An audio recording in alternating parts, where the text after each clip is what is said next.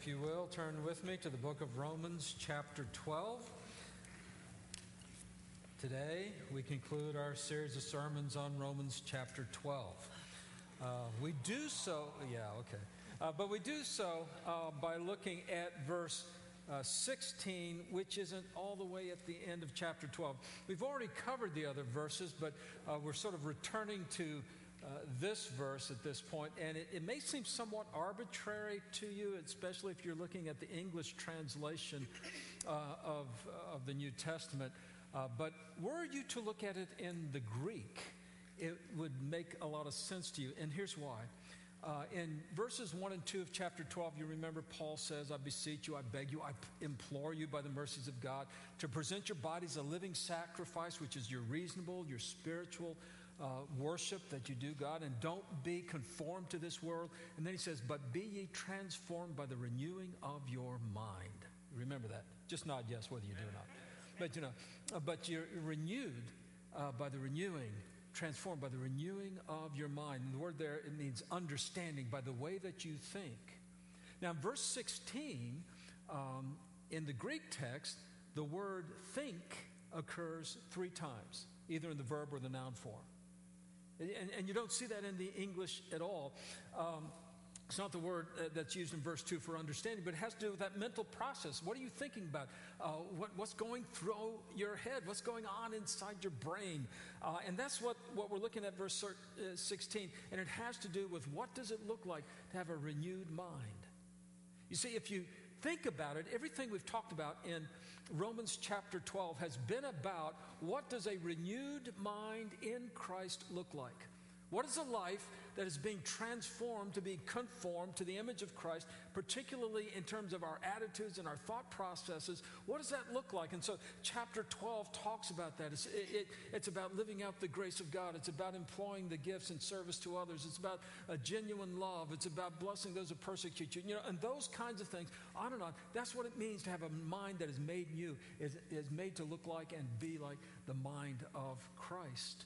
And so that's what we're looking at in verse 16. Again, in the English, it's not so apparent. For instance, I'll just look at the verse with you. In verse 16, he says, live in harmony with one another. Live in harmony. That was a great sermon starter. I started thinking about, well, I'll just talk about what harmony is. That harmony happens when an instrument is in tune with other instruments, and you have relative pitch and you have absolute pitch, and unless you're the well-tempered scale, and mathematical formulas and breakdown, and I could just talk about harmony forever, except for one thing: it's not in the Greek text. The word harmony is just not there.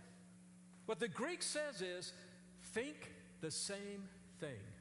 The word for think there is phroneo. I couldn't really think of too many English words we get from it. The best I could come up with was schizophrenic. A schizophrenic is someone who thinks in 2 directions at once. So is a divided thinker. Schizo, divided, phroneo, to think. But anyway, but the word there is phroneo, and it says to think the same thing. Now that phrase, to think the same thing, actually occurs several times in the New Testament, and it always has to do with believers who are thinking in the same direction. It's not like having identical thoughts. Nobody has a difference of opinion, but it means we're all going in the same direction. We all have the same purpose. We all have the same goal in life. So when it says live in harmony, it's really talking about a mental attitude that says let's be moving in the same direction together, all of us working together and having the same values and the same purposes in our life. And we'll talk a little bit more about that. So that's the first allusion to the mind. And then we read this: do not be haughty. Don't you hate haughty people? We don't even use the word haughty anymore. Debbie and I have some experience with preschoolers, especially this weekend. And I can't imagine myself turning to one of my little preschool grandsons and saying something, you're being haughty right now. Don't be haughty. No, we don't even use that. But what the Greek actually says is, do not think exalted things about yourself. And again, it's the word phroneo. It's the same word. So twice now. He's talking about do not think these grandiose ideas about where you fit in and who you are and this sort of inflated ego kind of thing. Do not think exalted thoughts about yourself. So that's the second one. It says, but associate with the lowly. And by the way, that can be lowly people or lowly things. To do humble tasks or to associate with humble people. It can mean either one in the Greek. And then finally, the last phrase there in verse 16, never be wise in your own sight. That word for wise is the noun form of phroneo, which is a verb, phronime, that word has to do with really impressed with your own thinking. You're the only one with any ideas. Don't have the notion that you're the only one who's able to think around here. There are some people who might also have some ideas, and that's the idea. It's not wisdom in the sense of Sophia, the ability to take life and apply it. It's more like a know-it-all kind of thing. But that didn't translate as well. So what I wanted you to see in verse 16 is that 3 times he uses the concept of where your mind is and what's happening in your mind, and that's really what the verse is talking about, and that's what we're going to look at a little bit later on in our service. Okay? Okay? Okay, thank you. I need all the help I can get, folks. All right, so with that sort of as an introduction to verse 16, let's again read the whole paragraph. We'll start at verse 14, read through verse 21. And bless those who persecute you, bless and do not curse them. Rejoice with those who rejoice, weep with those who weep. Live in harmony with one another. Do not be haughty, but associate with the lowly. Never be wise in your own sight. Repay no one evil for evil, but give thought to do what is honorable in the sight of all. If possible, so far as it depends on you, live peaceably with all. Beloved, never avenge yourselves, but leave it to the wrath of God, for it is written, vengeance is mine, I will repay, says the Lord. To the contrary, if your enemy is hungry, feed him. If he is thirsty, give him something to drink. For by so doing, you will heap burning coals on his head. Do not be overcome by evil, but overcome evil with good. Let's bow together in prayer. Father, we are reminded how dear and precious our freedoms are. And yet so quickly we take not only the freedoms for granted, but we just forget about them. On a day that's designed to remind us that we live in a nation founded upon the proposition that all men are created equal, we are more concerned about hamburgers and hot dogs and picnics than we are about our fellow man, our fellow citizens, the estate of our world, the necessity to share a precious dream that came into being over 2 centuries ago. Father, we are quick to forget the magnitude of grace that is ours because you have allowed us to experience life in this land of freedom. And we pray that you would take from us our complacency and reignite within us an appreciation and, Father, a dedication that in us and through us the message of true liberty would go out, the liberty of the soul, the liberty that is ours in Jesus Christ, the liberty that comes when we give our lives to him by faith.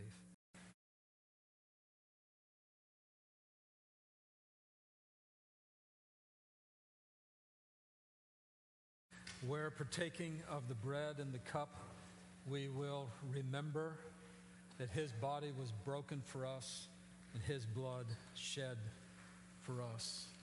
We come to the table to remember that, not because we've forgotten, not because we'd failed the multiple choice exam, who was Jesus, what did he do, but rather we come back to remember what's at the very foundation of our life, what is at the very core of our being. And it is the cross of Jesus Christ. But I want to remind you that with the cross, God raised him from the dead. And there's the power of resurrection life that is ours. And so coming to the table and remembering the cross, we leave the table to walk and live in the power of the resurrection. You know, so often we come to the table because of what we get. And we get, to symbolically remember we receive grace, we receive salvation, we receive eternal life, and we come to the table. And what a great joy it is because of what we get. But I want to remind you that because Jesus is a risen Savior, we come to the table because of the privilege of what we can give. We give to God what is his already, our lives. We give to God what He can command already, and that is our obedience. We give to God what is rightfully His from all eternity, and that is our lives given to Him, that He would be glorified in us. So I just remind you, as you come to the table and we come together in a few moments, that yes, we celebrate and we rejoice what we get, but let us also be dedicated and committed to what we can give as an expression of thanksgiving and praise for the blood and the body of Jesus Christ. That's something of what Paul was talking about when we finally got to Romans chapter 12 in those first 2 verses, where he said, I implore you, I beg you, I beseech you by the mercies of God. He was talking about the mercy of God in Jesus Christ. Remember, as we traveled through those first 11 chapters, that we've all sinned and all of us have fallen short of the glory of God, that the wages of our sin is death for us, but the gift of God to us is Jesus Christ, eternal life through Jesus Christ our Lord. And therefore we are saved by faith. We are saved and brought into the family of God simply by accepting and trusting and investing our lives in the promises of God in Jesus Christ.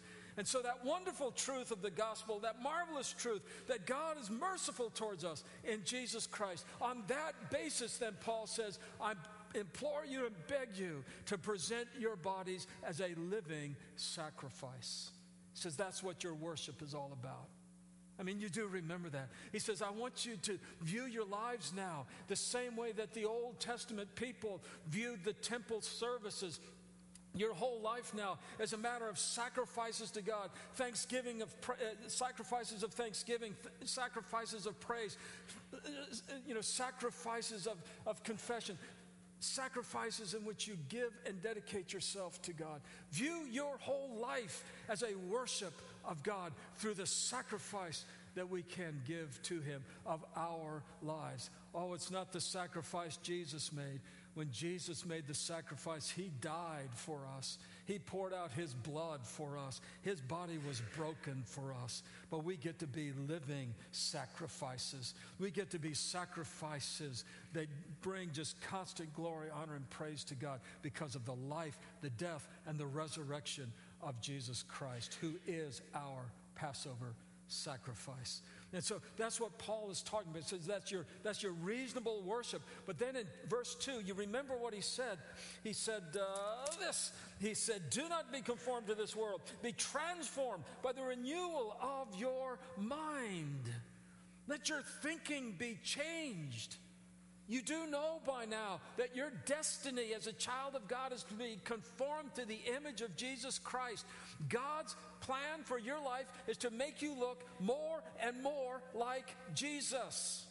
And in your mind, if you're being conformed to Jesus, you're being conformed to the mind of Christ. In fact, Paul says in 1 Corinthians, he says, we have the mind of Christ. Sadly, we don't use the mind of Christ. But we have the mind of Christ as a gift of God's grace. And so Paul says, let this transformation take place as your mind is being renewed, as your thinking is being conformed to the image of God's dear Son. And as you think about it, the entirety of chapter 12 is just telling us how that happens. Now, this is the point at which most of us start to lose out. Most of us start to fail the connection. Many of us are fighting a battle and we don't see very many victories. Is in that place of the mind and the thought and the attitudes of the mind and the understanding. Many of us are losing the battle right then and there because we don't see the connection between God's grace and our obedience. You know, that's why the preaching of a prosperity gospel is so offensive. Not to judge another man's ministry or anybody else's preaching or what people find moving and helpful for them in worship services. But you know, the prosperity gospel, it basically says that you come to God for what you can get. You come to God and you give Him a little bit of faith and He's got to give you a lot of blessings. Why, if you just invest a little bit of your money, your faith in the TV evangelist, that just give a little bit and God will bless you. He will heal you. He will give you money, get you out of financial difficulties. You'll get that promotion. You'll find that special someone.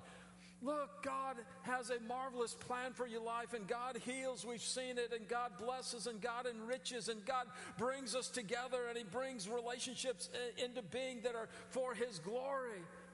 But the purpose of God is His glory, not our comfort.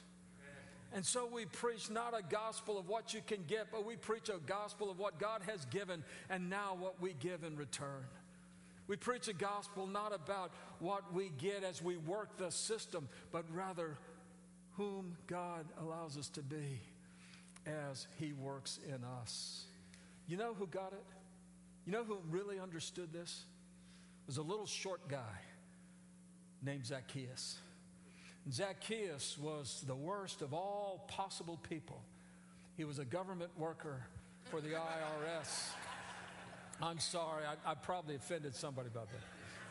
But Zacchaeus was a tax collector, and back then, a tax collector for Rome was a traitor to Israel.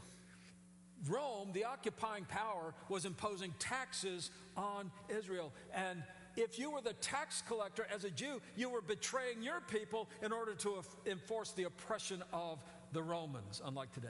So he was a tax collector and therefore a traitor. And as a tax collector, he had all kinds of opportunity to take money from people because he had a Roman soldier right next to him to enforce his judgments. And so if somebody came into town and said, you know, I think you owe such and such money, taxes on what you're carrying, the Roman soldier says, you better pay up. There was no appeal. There was no way to get a second opinion on that. And so there was a lot of fraud involved in all this. Tax collectors were just notorious for defrauding people and overcharging on their taxes. But one day Zacchaeus heard that Jesus was coming into town. He said, I've heard about this guy. I've got to see him. And he ran to the parade route, and naturally there were a bunch of people there, and he couldn't get to the front of the line because nobody was going to let Zacchaeus through. And he couldn't see over their heads because he was small of stature. So he ran and he found a tree, and he climbed up in the sycamore tree for the Lord he wanted to see. But oh, the grace of Jesus.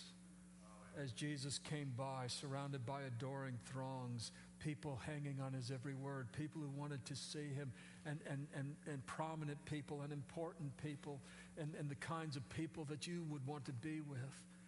Jesus stopped under a sycamore tree, and he looked up and he said, Zacchaeus, what are you doing there?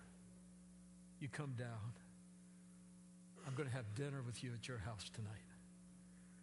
And Zacchaeus took Jesus to his home, and they had dinner together. And when it was through, and I imagine the conversation that went on there, Zacchaeus said, Lord, I'm going to give away half of what I own. Now that's half. Do the math, that's 50%. And then he said, and Lord, if I have defrauded anyone, I will pay him back fourfold. I was just thinking about that. If only 10% of his wealth had been gotten by fraudulent means, it would mean he'd have to give 40% of his wealth back to pay it off. He'd already given away half of it. That's 90%. This guy was tithing. He was living off the 10%. See, Zacchaeus got it. When Jesus comes into your house, things have got to change. When Jesus gets a hold of your life, you can't go back to the old way of living. When Jesus becomes your Lord and your master, you can't look at your material possessions as if they belong to you anymore. When Jesus becomes the dominating Lord present in your life, you just can't look at people the same way anymore. You see, Zacchaeus got it. He got the idea.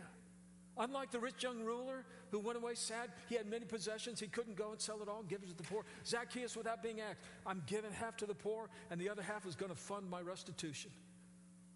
Jesus, I'll be broke, but I'll be the richest man on earth. Zacchaeus got it. And so Paul, writing to these Roman Christians, these Romans 12 Christians, he says, I want you to get it. And he gives them all this insight into it. And in verse 16, he says to them, I want you to get the following. I want you to get this. Live in harmony with one another. I want you all to be thinking the same thing, thinking the same direction. I think a good translation for that would be, I want you all thinking on the same page.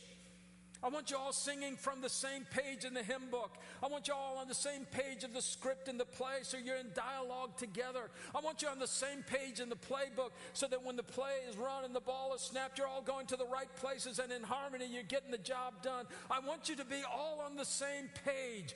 Folks, I want for God's people, the people of God in this room, I want you to be on the same page. And that page is Jesus. The page to be on is Jesus. When we're all focused on Him, when we're all surrendered to Him, when our only thought in our minds is how do we exalt Him, when our only concept is how will the Holy Spirit work in my life today that I'll look more like Jesus and give glory to the Father, then we're on the same page. And that's the same thing that we all need to be thinking together. That's how God has called us. And so Paul says, I want you to be thinking the same thing together. I want you to be in harmony together, because that's what God's will is for you. Then the second part of that verse, and he says, do not be haughty. He says, don't be thinking exalted thoughts about yourself. Now, some of us are just that good that exalted thoughts about ourselves happen to be true.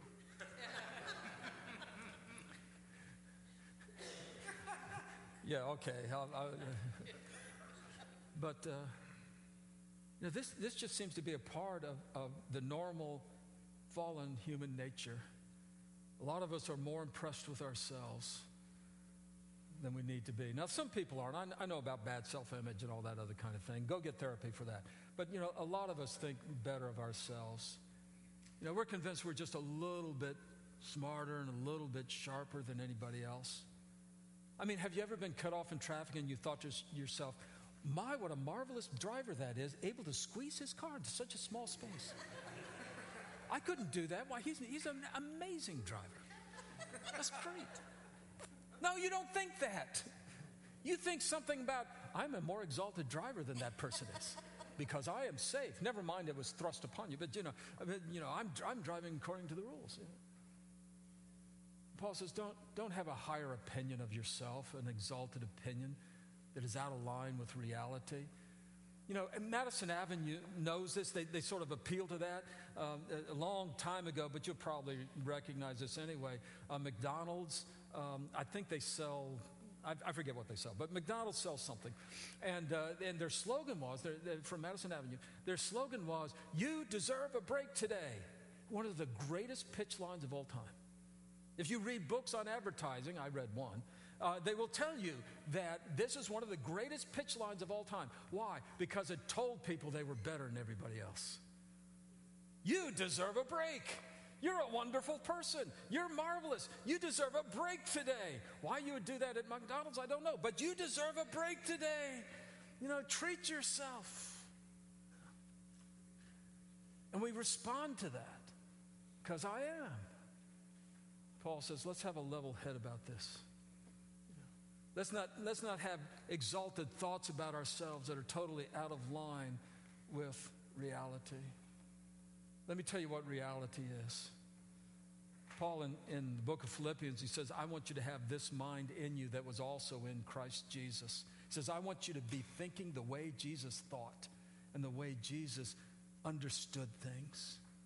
I want you to have the same mind that was in Christ Jesus, who, even though he was in the form of God, had all the outward prerogatives and the power of God. Even though he was equal with God, Jesus, though he was in the form of God, did not think that equality and identity with God was a thing to be clutched and hung on to and jealously guarded, but rather he emptied himself and he took the form of a servant. And being found in the fashion of a man, he became obedient, even obedient unto death on the cross. But that's why God has highly exalted him and given him a name above every name, that at the name Jesus, every knee will bow. Whether it's somebody in heaven, somebody on earth, somebody below the earth, every knee's going to bow and every tongue is going to confess that Jesus Christ is Lord to the glory of God the Father. That's the mind of Christ. He didn't have to hang on to his prerogatives, but rather he was able to associate with the lowly. That would be us. And the humble. And he engaged in the lowly and the humble tasks of life. So if you're going to think the way Jesus thinks, you're not going to have this exalted opinion of yourself, but rather you're going to associate with the opportunity to serve and be obedient the way Jesus served and was obedient. Very last part of that verse 16, he says, never be wise in your own sight. Never think that you're the only one with an idea. Don't think you're the only idea guy in the world. I've known some people who just thought their ideas were so great that they just babbled on and on about what they were thinking. They just, anything came into their head, they had to tell you because their thoughts were so great. Now, most of those are preschoolers, but some of, some people just grow up that way, and you're just listening to them, and they're telling you what's going on.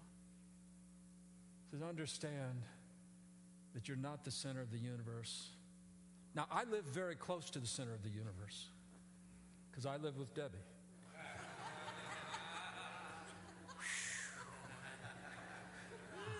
Top that, guys. But here's the thing. God is the center of the universe. Jesus Christ is Lord.